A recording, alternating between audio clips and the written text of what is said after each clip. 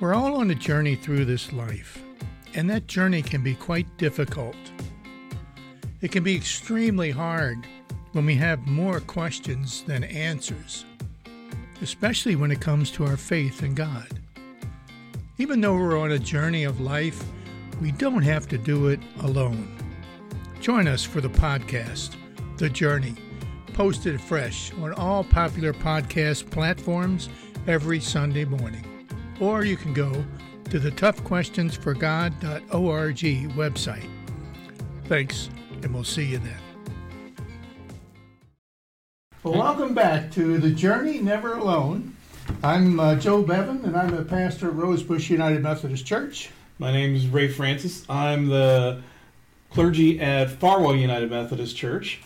And this whole podcast series is all designed for us to look at our life in Christ and how to make it relative, to look at some of the, difficult issues of the Christian faith, as well as the ones that we encounter all day long and every single day. So, again, if you have questions or you have issues or you have even topics that you want Ray and I to talk about, we're all ears. So just online, just send us an email and we'll go from there. And you can do that on the toughquestionsforgod.org website if you want to use that email and so forth. And today we have a special guest, don't we? Today we have a special guest, Bishop David Bard, and he has one of those titles that I will let you introduce yourself, if that's okay. Sure, I'm glad to. So I'm David Bard. I'm the bishop for the United Methodist Church in the state of Michigan. And bishops in the United Methodist Church are charged with a number of responsibilities. Among those is appointing pastors to their places of service. Unlike some other denominations where the church basically cares for that whole process with perhaps a little help from the denomination, in the United Methodist Church, it's the bishop working with superintendents in consultation with pastors and churches who brings pastors and churches together. We always do that prayerfully in the hopes that those appointments are places where pastors flourish and ministries of churches grow and expand in helpful ways. It's other than that, there's a lot of administrative things involved with being a bishop. I enjoy opportunities like this where we get to talk about the Christian faith and how it's meaningful in people's lives and how we can share that with others. So thank you for the invitation to be with you today. Awesome. Thank you. Welcome. We are so glad to have you. We are. As a part of this whole idea, we wanted to ask you just a few questions about, for example, what do you see as the future of the church with respect to developing more engagement, more participation from young adults, middle-aged adults? How do we get more people, kind of things? Well, that's a great question. I think, I start with the premise, and I think all of us who are followers of Jesus start with the premise that the love and grace of God we know in Jesus is something that is for everyone, and we'd like to share that with everyone. We think that lives are somehow incomplete in some ways without knowing God's love and grace. And so we do think we've got something to share that matters to every person, regardless of age and what's going on in their life. At the same time, we think Jesus is the answer to some of our deepest questions, but the exact form those deepest questions take varies from time and place. So, we ask questions now about, how does a follower of Jesus deal with issues in social media? When I was growing up, I still dialed the telephone. I'm guessing you guys did too. So, we had those, there's just different issues that come up in people's lives depending on the context and what's going on in the wider society. So I do think that the deeper questions come in some different forms, and yet we also think that somehow there's an answer in God's love and grace in Jesus Christ. So what we want to try to do is communicate in ways that are relevant to people who may be different generationally. And yet our human experience isn't so diverse that there's not some common, perhaps some kinds of common challenges as we grow and mature as human beings. And so I think, wanting to share God's love and grace begins, I think, with listening deeply. What are the questions people are asking, younger people? Where are the hurts? Where are the challenges? What are they experiencing? And listening really well, not coming in with something just easily prepackaged, but listening and to trying to understand where their hopes and dreams and hurts are, and then talking about how it is we think God's love is relevant to that. Thank Wonderful. You. Thank you for that.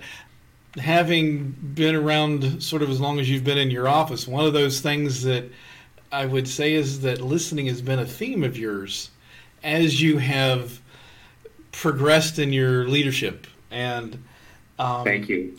And I've always found it encouraging, and I've always found it just instilling that idea of how do we listen to people and then take action about things. So thank you for that. Yeah.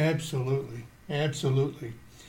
How can young adults, do you think, kind of be brought to and encouraged to be a part of the church movement? What do you think we need to do? Yeah, thanks for that question. And let me just add a little appendix to my last one. Okay. I think it's also important as we're listening, as Christians in this Methodist stream of the Christian faith, we are learning about Christianity as John Wesley as a central figure to Methodism. And John Wesley believed that God's grace could be at work in people's lives even before they were aware of it. He used that term prevenient grace, Absolutely. which probably isn't an opening line in any conversation you want to have with anybody, unless they've been Methodist for a while. But that so as we're listening, I think we not only listen so that we can come in with an answer, but we can also listen for how it is God's already been a part of that person's life before we were part of that conversation. So even as we think we've got something to share, there are times when we also receive grace in those conversations. So there's a mutuality about those conversations that I think is always important.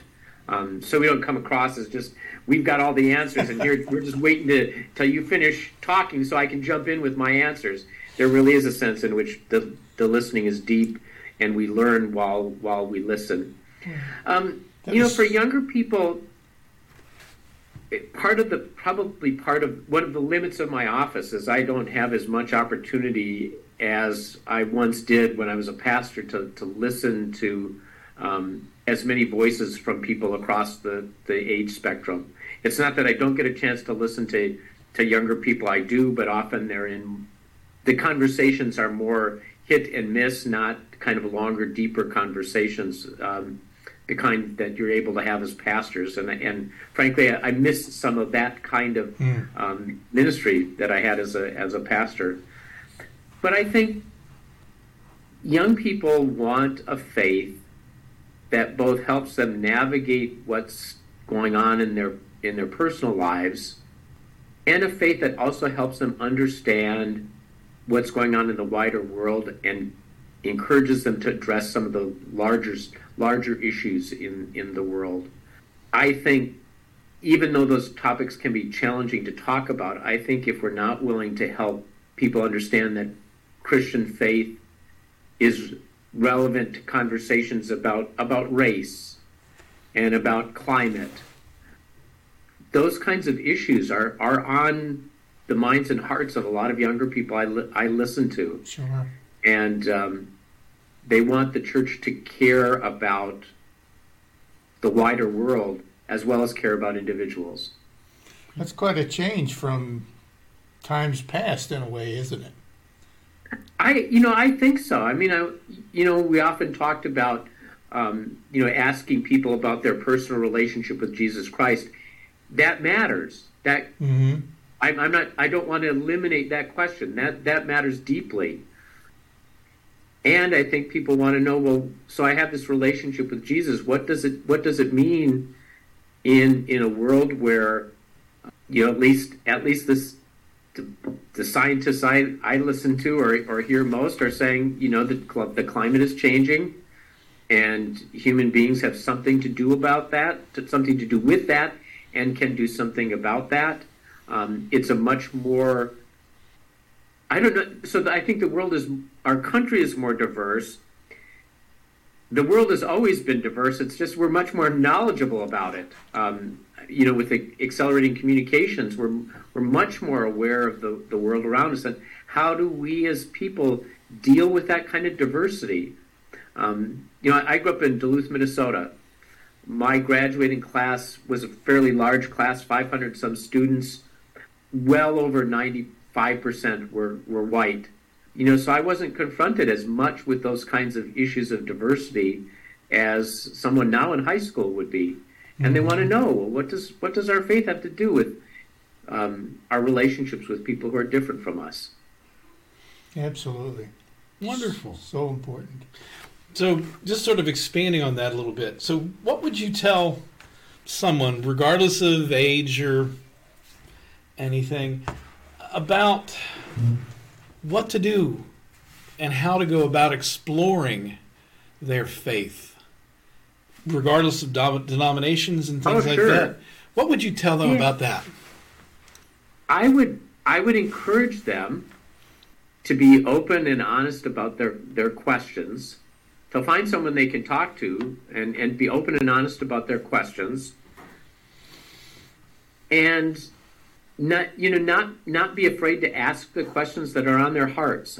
I think the church has not always done a good job of being willing to listen to some pressing questions that people ask. Because sometimes we think, I can't ask that question because it's too. Somebody might think I have no faith at all if I ask that question, and I think to encourage the questions and to be honest in the conversation about those questions is really important. Okay. I think you're right, because I know when I grew up, that was never encouraged in my experience when I grew up in the church and everything. It was more like, here's what you need to know, and it's not, I don't want to hear from you. If I could tell kind of a funny story, I was a district superintendent in Minnesota in the late 90s, early 2000s, and the community in which we lived had just one United Methodist Church, and that's where my family went. And my son was in a Sunday school class, and he asked a lot of good questions. And the teacher one time went to my wife and said, I'm really kind of surprised that your son, who's the son of a pastor, would ask those kinds of questions. I'm glad he did. That's awesome. Fair enough. I'm glad that he had the courage and all that to go through and ask the difficult questions. I have a daughter that we adopted. I don't know. She's 18 now. And she has constantly looked at the faith and then struggled with various different aspects of it and asked the questions, not just to me. Yeah. I mean, Dad doesn't have all the answers, and I don't. I'm still trying to figure it out myself. But, she's not afraid to ask those questions of whether it's another pastor or it's other members of the church. And I think you're right, Bishop Bard, that, young people today want answers, and they want to see how life and all the things that we experience in life today intersect with our faith. What does it mean? Yes. I think so too. Yeah. And I think there's a good example of that in the scriptures themselves. If you read the Psalms, the emotional honesty in the Psalms is so refreshing. And people the psalmist makes some pretty dramatic statements about God. Yes, where are you? Yes. Are you asleep at the wheel here? That's a pretty rough translation. I don't think there's anything exactly like that. But look what's going on. Don't you care? Uh-huh. And I mean, that kind of open attitude, I think, is really refreshing and important. I do. Wonderful. Thank you. Yeah, thank you for that. And I think that it really speaks to the young people, of course. And I think God is honored by honest questions. I think so too. Yeah. My God is big enough to handle those kinds of questions. Absolutely. So let me ask you another side of this whole thing here.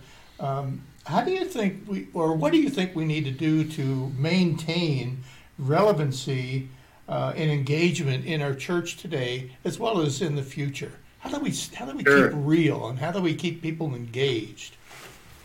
Yeah.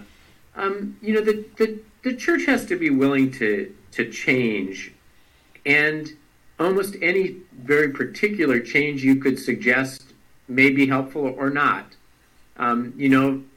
At one point we were all convinced that if we just changed our style of music and quit playing the organ, that would be really helpful to people. Yes. My children are now all in their 30s, and frankly, so part of it is they grew up in the church, but they prefer traditional styles of worship, at least at times, to the person who's up there with the guitar and drums. I mean, it just so I think, and yet for some people that's really meaningful. I think so to prescribe an A, B, and C, I'm not sure I could do that really easily. But again, it's listening. It is being willing to change. It's any group of people over time develops certain ways that they do things, and it becomes comfortable. And to be willing to get out of our comfort zones is going to be really important as we try to make sure that people of all ages have spaces in our churches.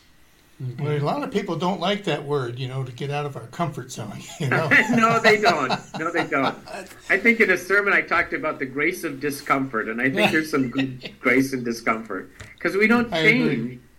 We don't change if we're not uncomfortable at times, and there's always things in our lives that need some changing.